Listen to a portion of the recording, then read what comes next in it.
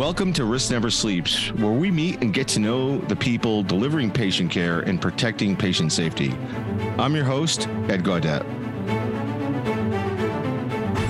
Welcome to the Risk Never Sleeps podcast, in which we discuss the people that are on the front lines protecting patient safety and delivering patient care. I'm Ed Gaudet, the host of the program, and I am so pleased to be joined today by my good friend, Janice Reese.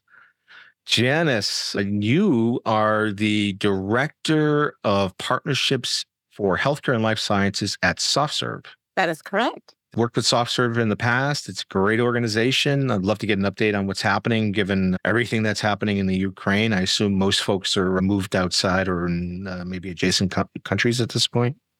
Yes, the company was very direct when the war started to move a very good number of individuals out of Ukraine to safety in Poland, Eastern Europe, and in some cases, other parts of the world. That's great. Yeah.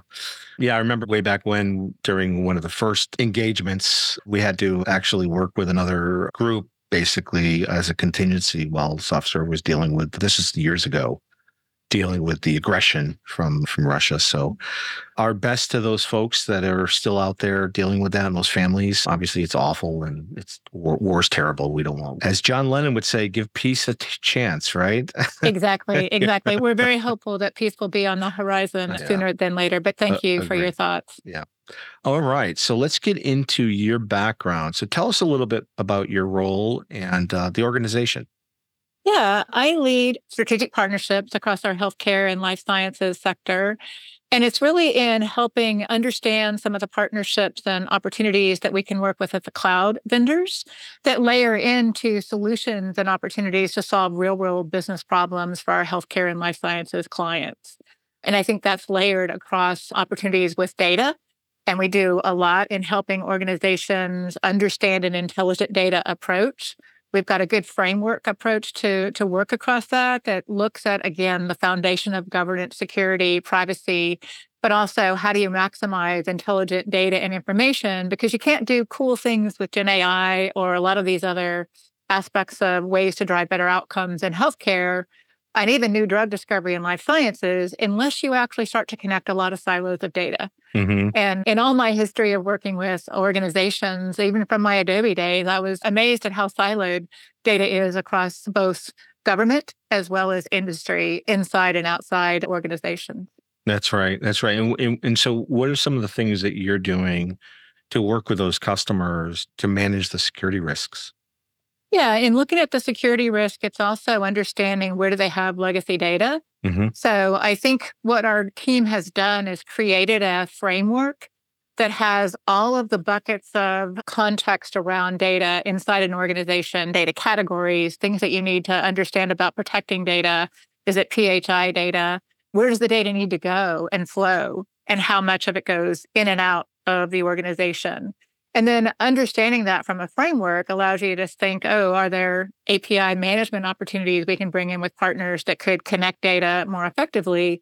But more importantly, how do you actually minimize legacy data? Can you move that and look at that process to do better things with that information in the cloud as opposed to on-prem? And then is it really out of date? And what data in there is valuable?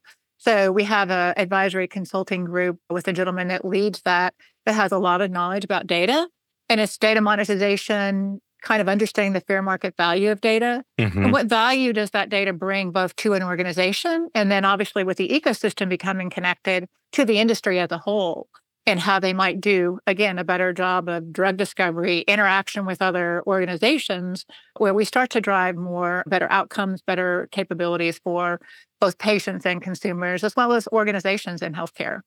Yeah, and given that, I assume AI is top of the list of those things that your organization is working with or helping providers work through and payers work through and drug discovery manufacturers work through. When you think about AI, what are some of the areas that you help those organizations actually think through as it relates to security, as it relates to privacy? Yeah, I think the biggest thing is that we've identified a Gen AI workshop where we can come in and understand from an organization, bring them together in many cases, and understand and identify use cases. And the use cases then layer in, to your point, what level of security does that data need to have? Mm-hmm. Again, is it going to be shared for research to be able to drive better opportunities for drug discovery, as an example? Is it going to be integrated for clinical trials in a way that needs to be managed for the people from a personal privacy perspective of their data inside of that environment? And so it really comes down to workshops that we've created around these different initiatives that organizations are looking at so that we can identify specific use cases. And then that allows us to dig into what's their governance, what's their security layer, Yeah. what cloud partners are they working with, how many, because there's a hybrid opportunity to look at security across that. And then where does it go? And how does it need to be utilized across their partner, channel, customer interaction to know all of the things that we need to be able to be obviously certain about in regards to security, privacy. No, that's really smart. And how's the reception been? It's been phenomenal, both with our cloud partners who are very excited because we have those opportunities in Amazon's marketplace, with Google specifically with some of the things they're doing, and obviously Microsoft. So we have things specific to cloud partners that they can offer. And then we have more of a general approach from a Gen AI knowledge to say, what is it? Again, a lot of companies, because this brings together the silos of data that these companies have, they need to have their own internal team come together to figure out what those use cases are. And the use cases are really what help drive the conversation and also help drive the metrics and the investment. Because if you're going to look at setting up large language learning models, what is it you want to accomplish? Yeah, no, that makes a lot of sense. So if you look over the next 12, 24 months, what are your top 3 strategic priorities? I think the strategic priorities are helping our customers. Right now, we have an uncertain economic approach. We have an uncertain global, I would say, seesaw approach in the world. And it's really helping them in more of a fast track, 90-day model of how do we take our workshops, help them come together as a company, really hone in on what the use cases are, and then layer that in a way that we can help them with a architecture of how to move forward, not in boiling the ocean, but in identifying what are the biggest priorities and helping them identify what priorities are going to bring them the most value of the data they have, of what they want to be able to do with AI, and of how to protect that AI in regards to both patient security, privacy, but also ethical and all the other aspects of things that surround, in and of itself. Yeah, no, I love that. And that you're the extension to the teams and those organizations. So in many ways, you're helping them shape their priorities over the next 12 to 24 months. What keeps you up at night? I think what keeps me up at night are things like we're obviously on the brink of a possible government shutdown, and that opens up the potential for the bad guys to take advantage of us. So I think, to your point, cybersecurity and AI are great capabilities on the one side, but they also open up a whole lot more of the bag of tricks for the bad guys. Yeah. And as a society, we have to be able to understand that and appropriately come together, whatever our differences are, to say, hey, here's our approach, and let's start to identify how we, to your point earlier, how do we drive peace? How do we drive more of the need of what we need to do globally? Because we're all connected when we look at climate change and other aspects of things that are happening in our society. Yeah, the technology is going to make those attacks more sophisticated. It's going to expand the surface. And obviously, really, those vectors are very dynamic, and keeping up with those becomes a real challenge for your customers, for our customers, and for the industry as a whole. What last couple of years been rough on a lot of people? Pandemic was rough. I know I certainly went through my own personal journey. What are you most proud of personally and professionally over the last couple of years? I think during the pandemic, I've worked remote for most of my career. So that part wasn't a big change, but what was changed was how everyone else interacted. And so I'm excited to see, and I guess pleased to see, that we all understood that we could work from wherever. Yeah. And that organizations at the top realized that employees had the resilience to be able to jump in and kind of manage that work-life balance when you start to work from home and you've never done it before. It's like you got to figure out schedules and so forth. And then I have to say, I'm proud that I was able to help a number of individuals locally because, as you know, we have a beach volleyball complex and we stayed open during COVID. My husband had a telehealth visit in the spring of 2020 and walked around outside. And it's like the doctor said, outside sunshine, courts are far apart enough. I think you guys will be fine. Oh, that's great. Yeah. So being able to have people come out and have the ability to play and interact with others in an environment that was safe, secure outside, we changed a lot of people's lives, I think, during COVID, because to your point, many people were kind of sequestered and didn't have any interaction. And for me, every weekend I had 100 or more people at my house enjoying themselves. So it was a good feeling to be able to contribute that back. And so did you create the Nashville beach community from the pandemic? Is that when you started it? Or no, we started it in 1990. So this is our 33rd year of doing beach volleyball. That's when I got married, Janice. So that's I know. I'm 33 years. That's my anniversary. Yeah. Wow, that's crazy. When did you do it? When did you start it? In the summer, I assume? Or we actually, we started it in the spring of 1990. Digging one court. Courts are not inexpensive, and we're in inland. I live in Nashville. Happen to live on 10 acres in the woods, so there's a big plateau.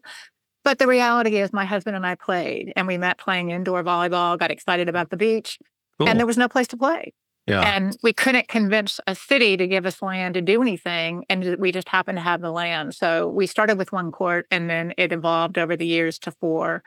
4 courts. Wow. Tiki huts and pools and lots of things around. So. And more than just volleyball then. More than just volleyball. It creates community. And I think we need more of community in our day-to-day lives. And we definitely need more play. That's terrific. I love that. Yeah. I try to do a little bit of outdoor things during the pandemic as well, because I think you're right. Bringing people together, as long as they were sufficiently apart, right, meant a lot for people and helped us get through it, I know, personally. So I think I already know the answer to this. I'm sure there's other things too, but when you're not doing your day job, what are you most passionate about? I think I'm passionate about 2 things. I'm very active and involved in the Women in Cybersecurity Initiative for both the state of Tennessee, and then we've created a BISO, Business Information Security Officer affiliate with WISIS. I mentor a small group of women through the WISIS program and do some of that work. And then obviously, you're right, beach volleyball. And the fact that every weekend, starting in April until the end of October, I have people come out, and I'm responsible for doing social media. I previously played, but now I'm busy. So I help with the photos. I take photographs of all of the players and put them up on our social media, Instagram and Facebook. And then just interact. There's lots to do to be a host of a tournament. That's really cool.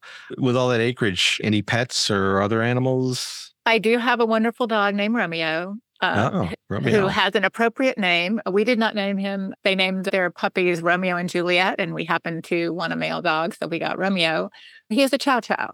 Oh, and wow. Okay. Chow chows he's a black with a purple tongue. And chow chows are not known to be friendly. But Romeo grew up in the community. So we got him in February. And by the spring of, 2019, he'll be 5 coming up this year, he was carried around and got to meet a lot of individuals. And we also have a lot of dogs. I would say that's the other thing that happened with COVID. Before COVID, we had some people that had dogs that they came out with. From COVID on, everybody seemed to have a dog that they would want to bring out. So there are some weekends we have 8 to 10 dogs. They all have to be on their leashes and obviously take care of their personal hygiene, but people bring their pets out. And so Romeo is very socialized because he not only got to meet a lot of individuals, but he also got to meet a lot of friends with other pets. Those dogs can get pretty big, can't they? Yeah, he's pretty big. He's about 70 pounds. Oh my gosh. Yeah. That's a big dog, yeah. He's a big dog. He's a pretty dog. I'm a little partial, but he's a beautiful dog. Yeah. Now, I have 4 dogs at any one time at the house. So we have our dog, our mini Schnauzer, Grayson, he's a tough beast, little guy, but he's tough. And then we have a Dachshund Poodle mix, which is really cute, Charlie Brown, and he's a little shorter but small. And then we have 2 large dogs, Wheaten Terrier Poodle mix, which is big, like a little bit of a horse, and then a Akita Husky mix. Beautiful dog. Beautiful, yeah. Yeah, that one in particular has got the brindle coat and the steel blue killer eyes. I mean, he looks through you, but he's of the 4, he's the gentlest. I can actually feed him by hand without losing a finger. With the other ones, the smaller ones are the worst. if they came out to our place, or the weekend, Romeo shares a chicken ball treat with all of his friends that come out. So the dogs actually know when their owners are driving them up the driveway that they're coming to their play place. I love that. Yeah, they must cook. Yeah, that's so funny. That's cool. So let's see. What other questions we have? We have a lot left here. We diverted onto this, down this road of the animals. If you could go back in time, tell us about what you would tell your 20-year-old self. I had to think about this a lot, but I think the biggest thing I would tell my 20-year-old self is trust your intuition and don't undervalue your self-worth. Because I think it's always hard, both females in general and just growing up over those years and times, and even now in particular with all the social media that individuals have and see, you have to have a center. And I think intuitively, you can learn and rely on the fact that your gut and your intuition and your heart helps guide you in what's the best thing to do, what's other aspects of things that you might need to think about. But that's what I would really focus on with my 20-year-old self, is that trust yourself, trust your intuition, and be confident in who you are and what you can provide in your unique way to whatever, to your career, to your community, to others. Very thoughtful advice and great advice for folks. So if you're listening and you're 20 years old, you know what to tell yourself right now.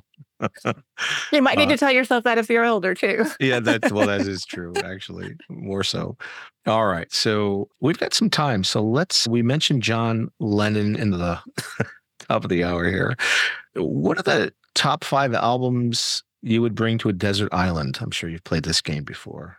You're on a plane, plane's going down, you can grab 5 albums. 5 albums. No greatest hits, Janice, either. No greatest hits. No greatest hits. I have to say I like Leonard Cohen's Hallelujah. Oh, I nice. like especially the version that Katie Lang sings. And it's a spiritual song. It always brings tears to my eyes. So I would have to have that.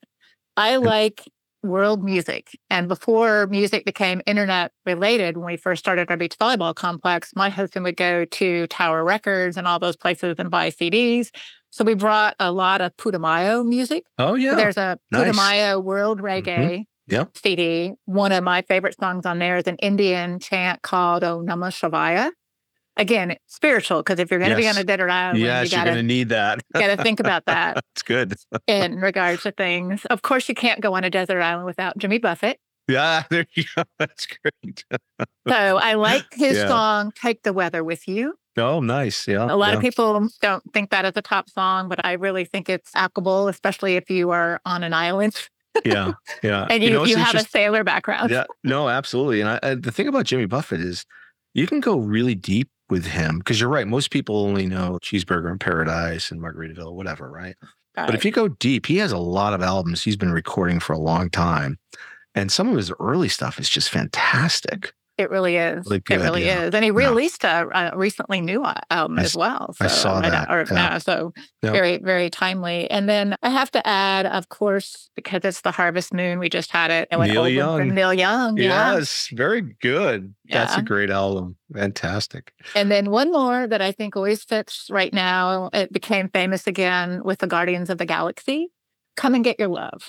Oh, don't say it, because I love that song. Okay, who is it? No, Redbone, right? Yeah, yes, Redbone. Yes, great band, and I think that's American Indian. Yeah, I think it is. Band. It was ironic that a couple of my favorite songs are Indian, and then I like Enya. May It Be, because May It Be kind of fits again. You're on that island, but that's again a little bit. I want to be on your desert island. Those are good picks, thoughtful picks. All right. A couple last questions. Hardest lesson in your career? I think the hardest lesson in my career was how to interact with, especially growing up at the time I did, and some of the circumstances I think all of us run into. Let's say male individuals that didn't really respect the female side of you. Very much an advocate with women in cybersecurity and trying to help change the trajectory there. But even today, people tell me that they have circumstances. I ran into my own circumstances over several times in the course of my career. And so I think that's still a challenge. And I would hope that at some point in the future, it would change. I think we're getting better, but we still have a ways to go. And I have 3 daughters, and wow, I learned a lot, and I'm learning a lot. And there's so much that we take for granted, I think. And generally, again, if you just think about treat them the way you want others to treat yourself as a credo, then I think a lot of it takes care of itself. Unless, of course, you're just an evil person and you don't care how you get treated. But I think generally most people do. And I think that would be helpful starting in middle school, because I think there are kids that get bullied early on. Yes. Again, different aspects or circumstances. But yeah, just treat others like you want to be treated. It's common sense. That's right. It's common sense, right? And yeah, if we could do away with those bullies, that would be good. I grew up in a time where you were either a bully or a runner. So you were either bullying people or you were running away from the bullies. Right. I was a runner. I was a runner too. All right, cool. Last question. I'd be remiss if I didn't ask it, because this is the Risk Never Sleeps podcast. Janice, what's the riskiest thing you've ever done? I guess there's probably 2 parts. I'll say career-wise, it was probably when I jumped into cybersecurity in 2015. And I got the opportunity to get a job because I had knowledge on industry standards and software and technology and some of the momentum that was happening at that point in time from ONC and OCR to start to say, hey, healthcare industry, you need to make an effort here. But the way I got the job was to be able to do more of a competitive analysis about what was happening, because I was a female and all the people that worked there were male, and had to break into that. And I think the other riskiest thing is creating 4 white sand volleyball courts in my front yard. Each of them take about 25 to 30 dump trucks of sand. It's not inexpensive to create the right sand volleyball courts. Fortunately, my husband is an architect and designs courts for parks and schools and colleges and so forth. But when we first created it, we didn't know if people would really want to come out and play. But we knew we wanted to play, and the only way we could play would be to create our place to play. And so it turned into, over the last 33 years, an amazing community with people coming in from around the world. Since we live on 10 acres that are private in the woods, we were able to add over time, like I said, up to now 4 courts. We also have a silo. We have a tree tent and a bus for people to camp and spend the night. And we cook on the weekends for people. We had to not cook the year of COVID just to keep things straight. Right. But my husband's good about cooking paella and low country boil and other fun, pizza on the grill and other fun things. And it creates community. And I think that's the best return that I've been able to see from a contribution perspective. And some of the young kids that started playing here are now getting scholarships to Pepperdine and USC. And Crazy. So it's exciting to see. Very risky to spend $30,000 on building a court, not knowing if it was going to be worthwhile. And we really didn't expect it to be a big financial return, but it was a big investment, especially back in 1990. Yeah. Oh, yeah. And how long do you run them during the year? Yeah, we start in April and go through. Before COVID, we used to end around September, end of September.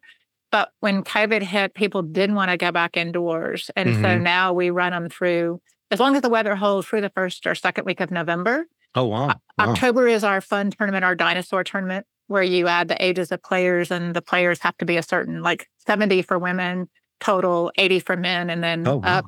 That's so great. It allows the older, younger players to play together. And obviously, we like to play, so we have dinosaur outfits. Yeah, that's so cool. Different things that people do. So it was a big investment at the time, but it's probably brought the most reward in regards to the return. And every weekend, I'm assuming. Every weekend. Yeah. And in the summer, we do Friday tournaments for juniors and kids. It sounds like a Grateful Dead show. Like you get campers, people camping, you're feeding people, you're playing volleyball.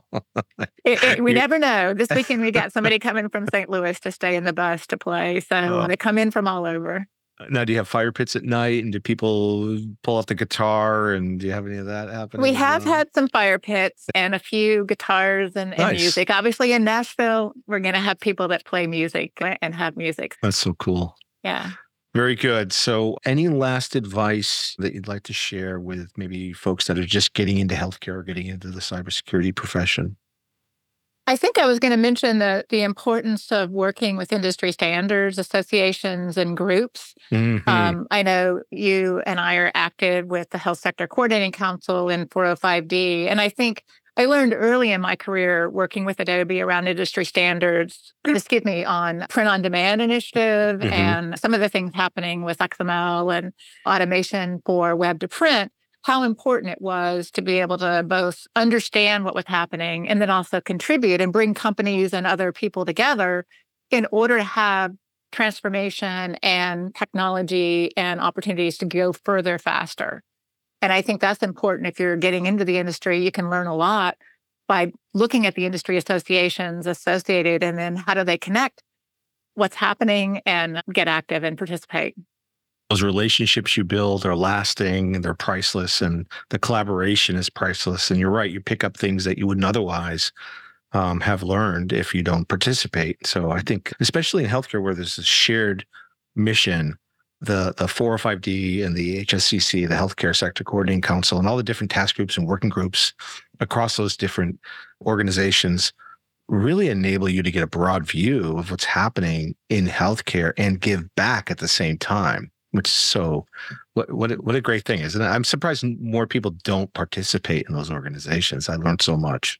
I am too. And that's one of the things I would also tell my younger self. Be sure and look for those kinds of organizations as you are laying out your career strategy. Yeah. I just happened into it when I was working at Adobe because I was the one doing a lot of the standardization around Acrobat and PDF across both the graphic arts and healthcare and got more into and facilitated with that. But with FHIR and all these industry capabilities with data, I wrote a white paper for Adobe in 2000 on a lot of the opportunities that could happen with integration in data and healthcare.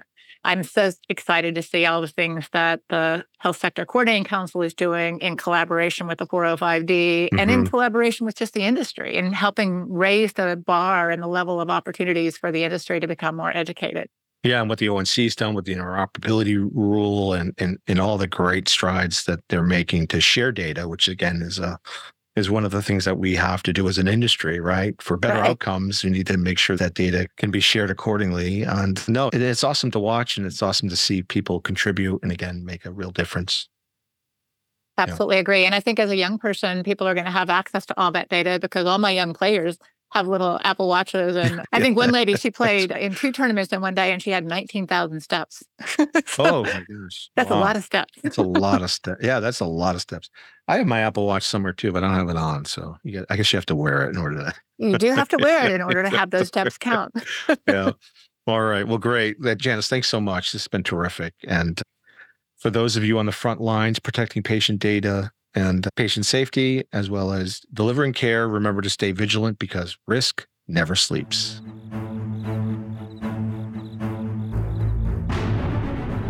Thanks for listening to Risk Never Sleeps. For the show notes, resources, and more information and how to transform the protection of patient safety, visit us at Sensinet.com. That's CENSINET.com. I'm your host, Ed Gaudet, and until next time, stay vigilant because risk never sleeps.